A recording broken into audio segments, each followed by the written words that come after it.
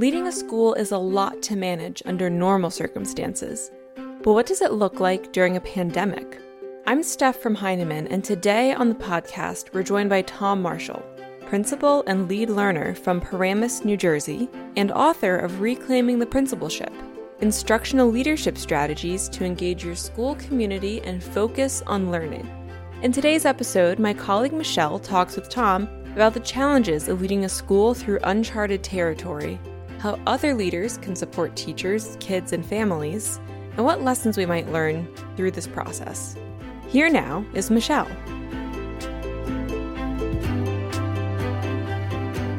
I thought we could start with your telling us a little about your school and what kind of impacts you're experiencing as a result of the pandemic and how you've been responding. Sure. So I'm the principal of Stony Lane Elementary School. It's a K-4 elementary school in Paramus, New Jersey. We're one of 5 elementary schools that feed into 2 middle schools that feed into a high school. Our district has about 4,000 students. We are a suburban district. So when all of this happened, of course, just like with everyone else, we were really blindsided. Nobody ever expected a pandemic in mid-year.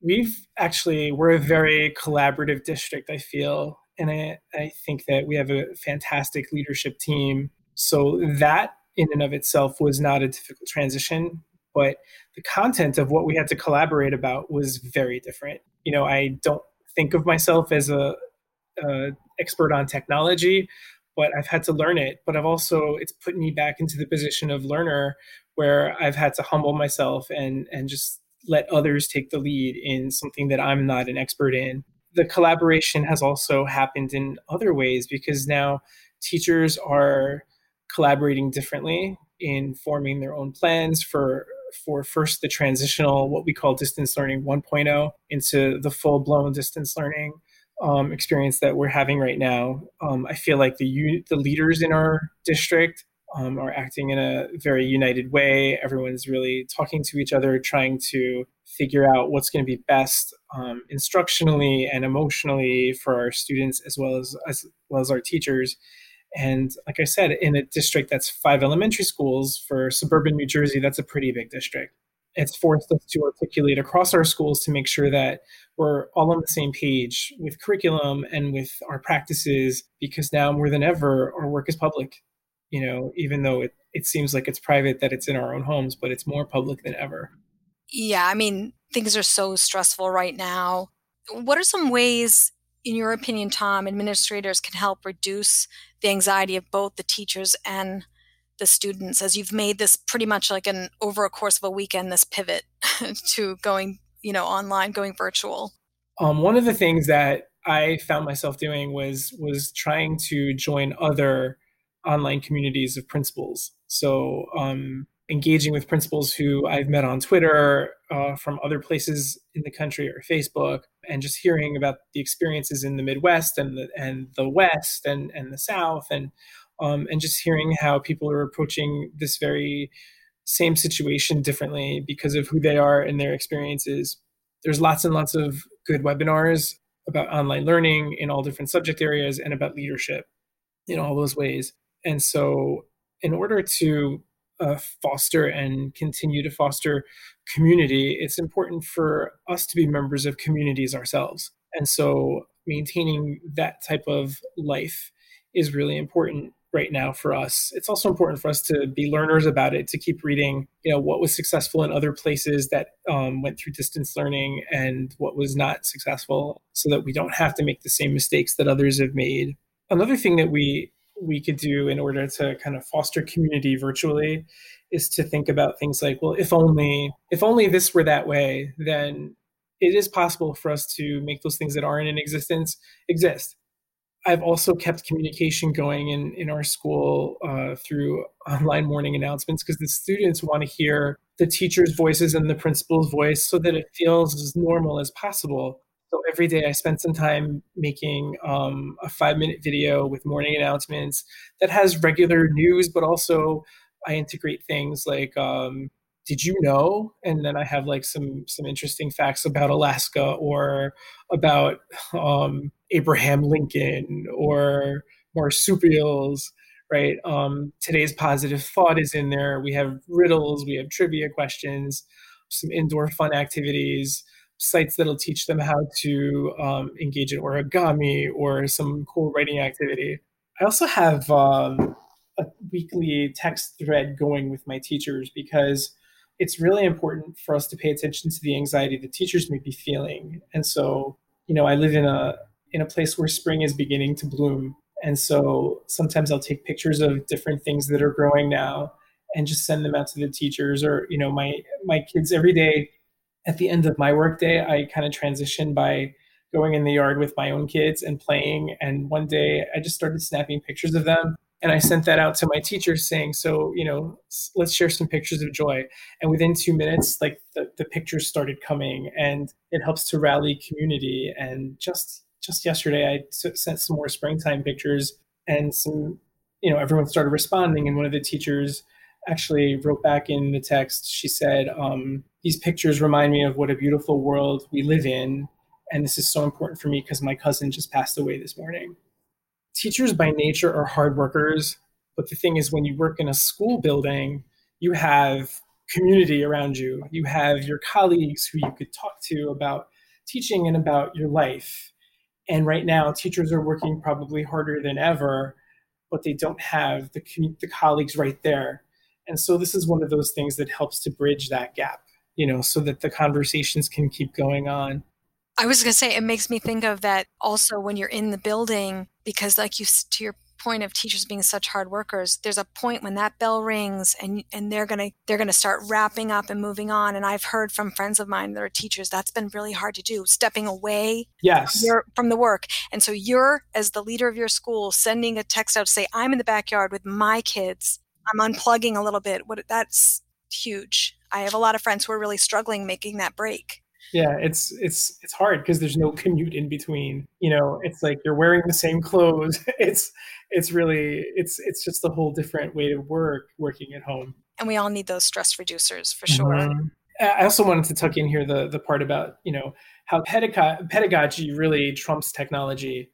Some people are finding that as something that they're grappling with in this environment is like, well, how do I make my teaching fit the technology that exists? Well, really, no, it's about trying to fit the technology around the teaching, and making sure that you don't forget what's the good practice that you know about in school. And so it's very important for us not to be intimidated by the technology and the way we use technology as a means of communicating and a means of instructing, but to make that work. That's a tool, just like it would be in school. You don't design units around the technology that you have. You kind of make the technology fit into, what you need these students to learn. Yes. I think that you kind of addressed this question a little bit in your last answer, but I was going to ask about, that hopefully teachers are getting support they need from school leaders. But if they aren't, what kinds of support can they seek?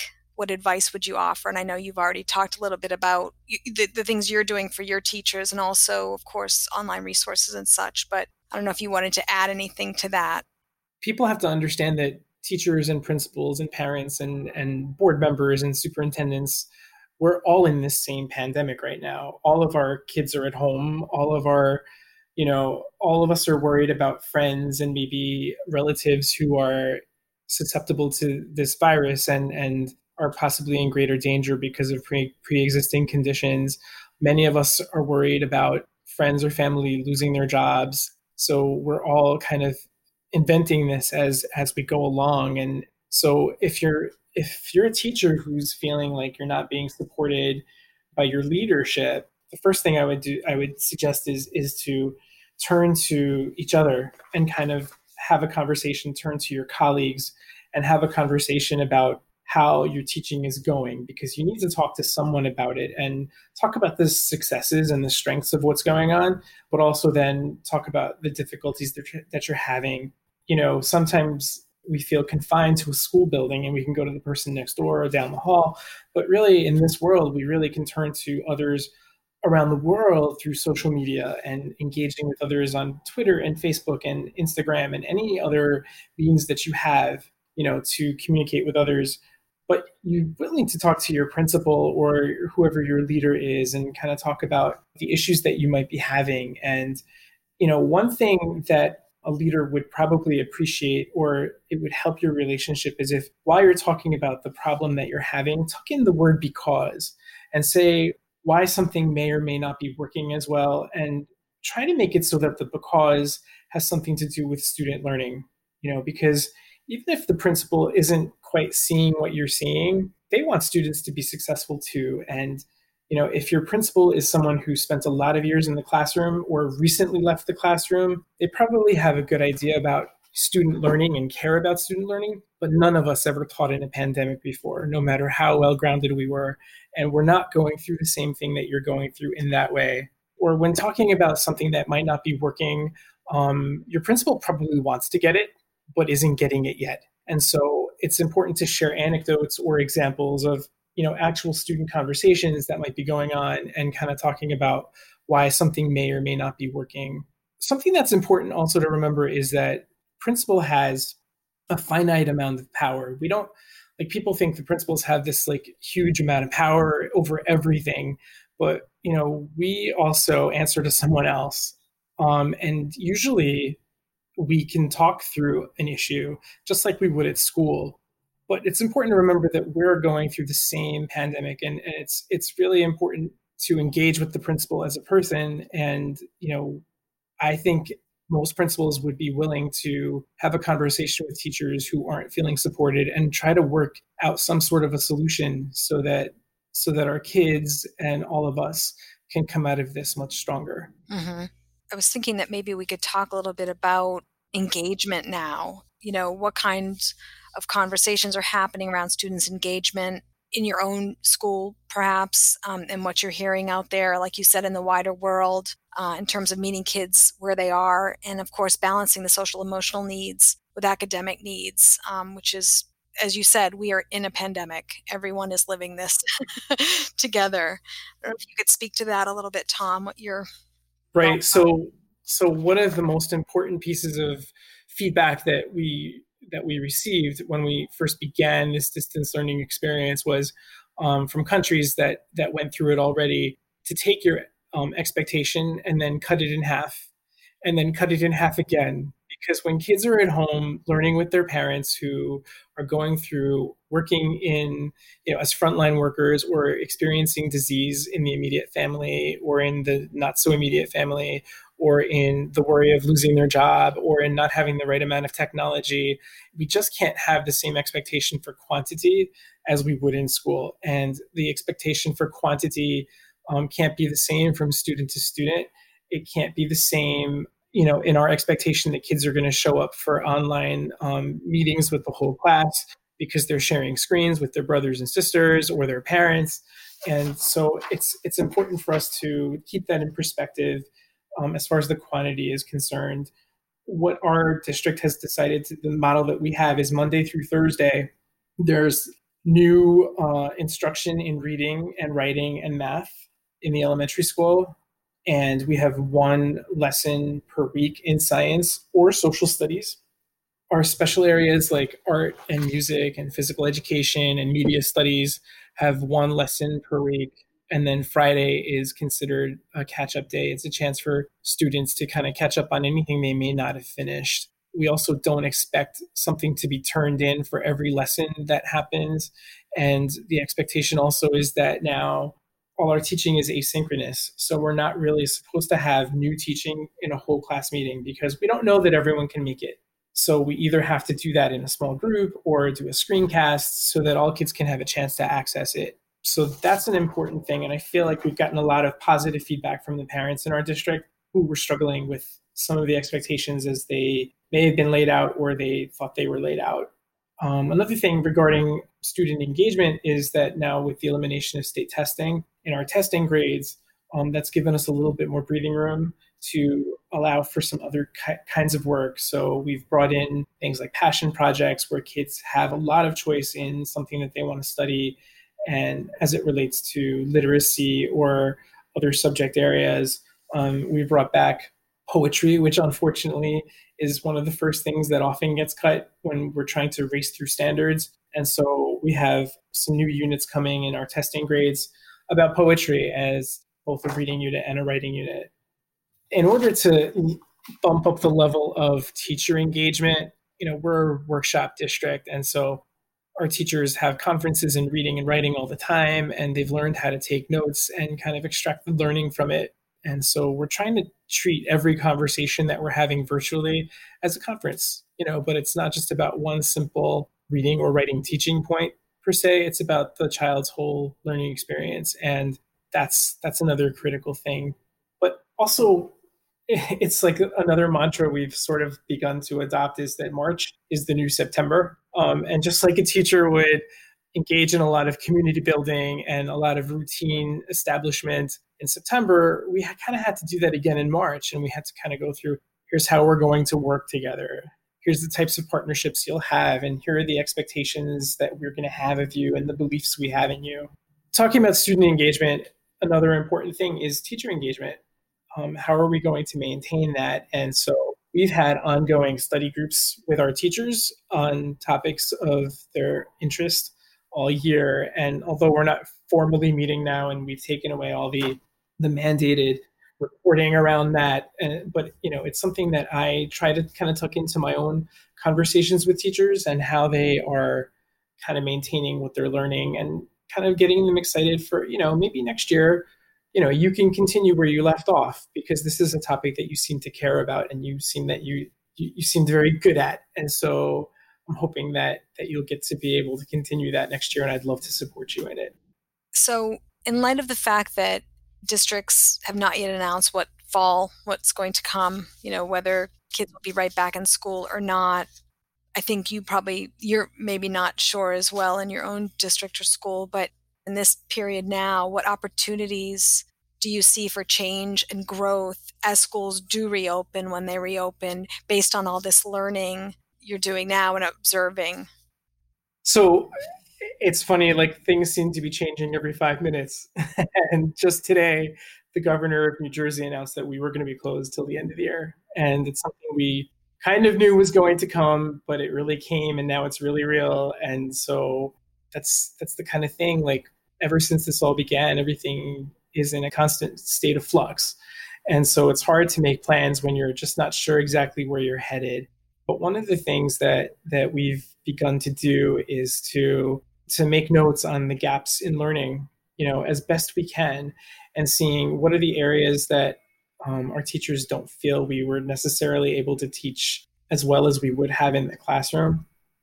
Taking into consideration that in the reduction of our expectations because of needing to have it so that it's less and less and less, there are certain goals we may not have paid as close attention to within each unit that now we'll have to, address next year in next year's grade. We're also thinking about, what will the curriculum look like? How will it be different next year? How will our early report cards look different next year? Right. So these are some things we're paying attention to, but we're also looking at the social emotional learning that goes into this, paying attention to who are the students who may have experienced a loss during this time, who are the students who may have experienced illness themselves or their parents or someone in their immediate household during this time, who are the ones that are having the greatest anxiety with this whole distance learning. And what is that going to look like in the fall? Because no one's ever experienced that. No one's experienced the post period of this. Like, what is it going to look like for kids that had to go through distance learning, and then came back to their school environment, or they went into a new school because they graduated the level that they were at. They never really got to have closure in elementary school or middle school. What is that going to look like? Or not having gone through those rites of passage of graduation, or a lot of the special things that they've been waiting for years, as sort of like they're moving on to the next school. We can also prepare for this by looking at our technology closely and seeing, what platforms do we need? What machines do we need to get? What are the things that we can do technologically to prepare for this or this to happen again? One of the nice things that's kind of happened, the silver lining that has come from this, is we as a district purchased a lot more Chromebooks, that we have available for our students. We also we nudged a lot of our primary students into Google Classroom where they hadn't been there before. And now we're ready for that. And so that's a critical thing here. One other area that we might want to pay attention to in September is, like I said, some schools who have this culture of teaching toward independence from a very early age or very early on in the year are having a much easier piece of that right now. They're able to get their kids thinking independently and making decisions on their own. Where if they were in an environment where the teacher was sort of micromanaging every move within their learning, like those kids are having a harder time now. And the same thing is true on a school level. If there's a principal who may have micromanaged everything the teacher did, they're having a hard time right now because they can't be there. They can't be peeking into the classrooms every day. And so it's important as schools that we move toward creating cultures of independence and ownership and agency. Move toward a culture of independence, ownership, and agency. I like that. Thanks. Super powerful, yeah. So my final question is, as the lead learner of your school, have you been offering support to and communicating with your teachers? Again, you shared some of that, but more, what advice would you give to other school leaders? I would say this is not a normal time, but you want to make it feel normal as possible. So if there are certain structures that you have in place in your own day-to-day practice, try to keep what you can. So for example, every month, the teachers in our school get together to celebrate the birthdays of any adult who had a birthday that month, and we have breakfast together. And we do that now. We do it online, and everyone brings their own breakfast and they just talk. Teachers need that, and all adults need that in their work environment too. I have a daily email message that comes where I make announcements and things like that. I'm continuing the morning message so that teachers know that that's a place where they can turn for important information. Every Friday, I give my teachers an article, to just read, and we don't really have any follow-up. There's no accountability around it, but it's something that I can continue to do. Send them a link on Friday of just something interesting that I think they could benefit from reading. But the thing is that keeping structures in place so that it feels as normal as possible is an important way to do that. Also, thinking about the social emotional anxiety or the state of mind of teachers is really important too.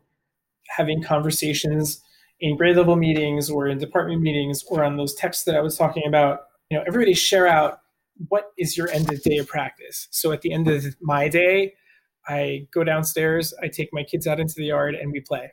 And for some people that could be cooking, or it could be gardening, or it could be calling someone, or it could be doing a crossword puzzle, or it could be just sitting with their Netflix and watching their favorite show, but sharing out what is the thing that you do to kind of transition. Because some teachers will be on until 11 o'clock at night if we don't tell them that they have to stop. And I jokingly tell them, it's not that we care about you. It's if you burn out, you're not going to be able to teach. But of course, we care about them too.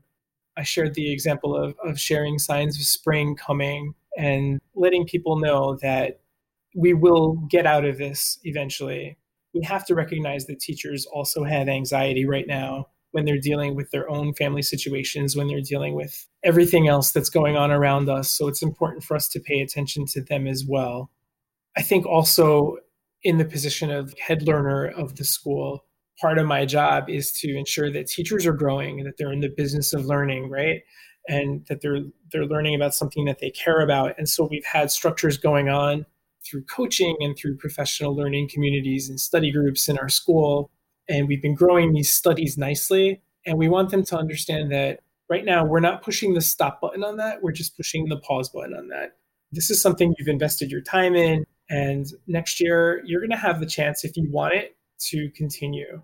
Because that's something that gives teachers energy, to feel like their work is new each year. And it's not just the reinvention or the fulfillment of some mandate. It's really recreating who you are as a teacher. It's that creative side that made us all want to be teachers. Social distancing doesn't stop collaboration. It just looks different. And so the collaborating that teachers are going through right now is such a critical piece. And whether it's figuring out a lesson or finding a site or just talking about some bigger issue around their practice is something that is very important for us to continue. It's funny because I've been participating in some webinars recently with teachers, and a teacher from Chicago Public Schools said something that really made an impact on me. She said that in light of the moving away from the testing right now and the participating in some PD or reading an article or whatever it is, she's like, I feel like I have a little more time to think about that. If all the other things are working and that teacher knows to push away at 3:30 or 4 o'clock in the afternoon to free up some space and feed your family, but also to think about your own practice, and how it's like she was sort of suggesting she felt like she had a little more bandwidth to think about things. And I thought that was it's really important. Without reflection or learning, it's only just jumping through hoops and compliance. But if we don't take time to reflect on what we're doing and what we're learning, then we'll never outgrow ourselves, and then we'll get really tired really fast. Totally. Yeah, we're in it for it's the long game, right, Tom? Yeah, long game. Definitely a very long game. Besides getting to know the technology much, much better so that we can use it as a tool, it's important for us to look at the way we collaborate so that we're not just like our meetings are not just about planning the next field trip, and saying, oh, you collect the money and I'll make the permission slip and I'll call the place. And, it's a lot more about big picture stuff, talking about engagement, talking about growth mindset or any other thing that seems important to our work. I think in this situation, one of the things that is a tool that can help us is if we make a list of the things we believe in, right? So if we believe in student independence, if we believe in choice, if we believe in anything, right? So it's almost like you make a T-chart where you list your beliefs out on the left, and then on the right, you would name the ways that you might do that in school or the ways that can continue in distance learning, right? Paying attention to, kids can still have choice at home. Kids can still do things that are engaging to them. Or, if I believe in listening to students, what does that look like in distance learning, right? It looks different, but it can exist, right? So we can't let go of our beliefs just because we're at home. We just have to change the way that they are maybe mapped out. Another thing that we can pay attention to is like there are going to be problems that come up in distance learning that we didn't anticipate. And so for example, if your fourth grade teachers are hearing back from the parents that the workload is just too heavy, there's too much work, and you get that feedback as the principal, then engage your whole fourth grade team in authoring what the change is going to look like. How are we going to make that better? How are we going to act on that feedback in a productive way? So it's important to collaborate with teachers on the solutions. And every school has some sort of community, some sense of community that they've built their school around. And so some places it's athletics, and some places it's something very local. But in some places it's a lot about learning. And so I think the schools that have built their community sense around what they're learning are having a little bit easier of a time right now, because it's just always been what they talked about. And so teachers are able to continue that. When we started the conversation, you had talked about the point when the teachers may be ending the Zoom meeting and they want to check in and prepare the kids. Mm-hmm. And I can't remember what prompted you sharing that. So my school counselor actually told me about this and told the teachers in our school about this, that with young children that have been separated from their classroom community for a while now, they're really missing them. And it's hard for them to articulate what that looks like or why they feel the way they feel and why they're behaving differently. And she said that sometimes when kids get onto virtual meeting with their classes, they're experiencing this like rush of like, I'm with my friends, I'm with my people, I'm where I belong, and I've missed this and I've waited for this and I didn't even know I missed it. Then when they get off the virtual meeting, they cry, right? Or they're upset or they behave differently. So it's important to welcome them in the beginning, give them a chance to just talk, right? So if you can structure your virtual meeting in that way where you just give them a chance to talk and be with each other, and I regularly have meetings with grade levels in my school, and it starts with a read aloud that I read them, and then I give them a chance to talk again. I give the teachers a chance to say something, and then I teach them how to play a math game or a word game, and then I put the directions to the game into their Google Classroom. Another thing that happens, though, with these kinds of meetings, that kids emotionally can crash right after, and they're upset. So before we hang up, it's important for us to say things to them like, so I know that you might be feeling something right now as our meeting is ending, but let's look forward now. Our next meeting is Wednesday. And so on Wednesday, we're going to talk about this and this and this. And on Wednesday, kind of preparing them for that. It almost reminded me when I was little, my brother and I would visit our cousins in Connecticut, and we would see them twice a year, and we couldn't wait to see them. And for months and months, we were counting days till we got to go up to see them. And while we were there was this euphoria. We were in seventh heaven. And then about an hour before it was time to go home, we started crying because we knew we were going to miss them all over again. And so it's like that, you're going to miss your friends. So it's important for the grownups to acknowledge that and to address it by kind of saying, well, but we're going to see each other again, and here's what we're going to work on, and how's everyone feeling right now? And if you're feeling sad later, here's something you can do, and give them an outlet like drawing or sending the teacher an email or, something like that, so that they can kind of deal with that whole side of school, which they've never really had to experience before, and neither have we. So this is uncharted territory for all of us, but we have to pay close attention, because if they're not feeling right, they're not going to be learning. That feels like a best practice to me, because I realize, when teachers are in their classroom, in their environment, you can read the room, who needs a little more support or a hug or all these just cues from, the thing that's interesting to me about Zoom, for instance, is it's very hard to make eye contact with people. And I can't imagine as a teacher having a screen of those little faces, just all those subtle things. But that's so powerful. What a great share from your counselor. I had a meeting with 2 first grade classes the other day, and, in the beginning I said, all right, everybody talk. And they were silent. They were just kind of staring at each other because they hadn't seen each other in a month. And they needed that. And then after a couple minutes, the dam burst and they all started talking. And it's so funny. And parents emailed me after saying, they were so grateful that we were able to do that. And that made the child's day. And the child kept talking and talking and talking about, who was there and the kind of background they had. And this one was in outer space. And so it's really important to just maintain that sense of community, even though we're not together. Well, Tom, I know you have kids yourself, like you said, a 5th grader, you have a 1-year-old, of a real range there. And I have middle school and high school student. I'm so grateful I don't have the littles. I think it would be very hard to work and try to help as a parent, try to do that work. So I think that feedback's got to hopefully be meaningful to you to hear from parents who are home isolated and, trying to do all their jobs they're doing too, Yeah. Thank you. Thank you, Tom. Thank you. Yeah. Everyone, this will be better.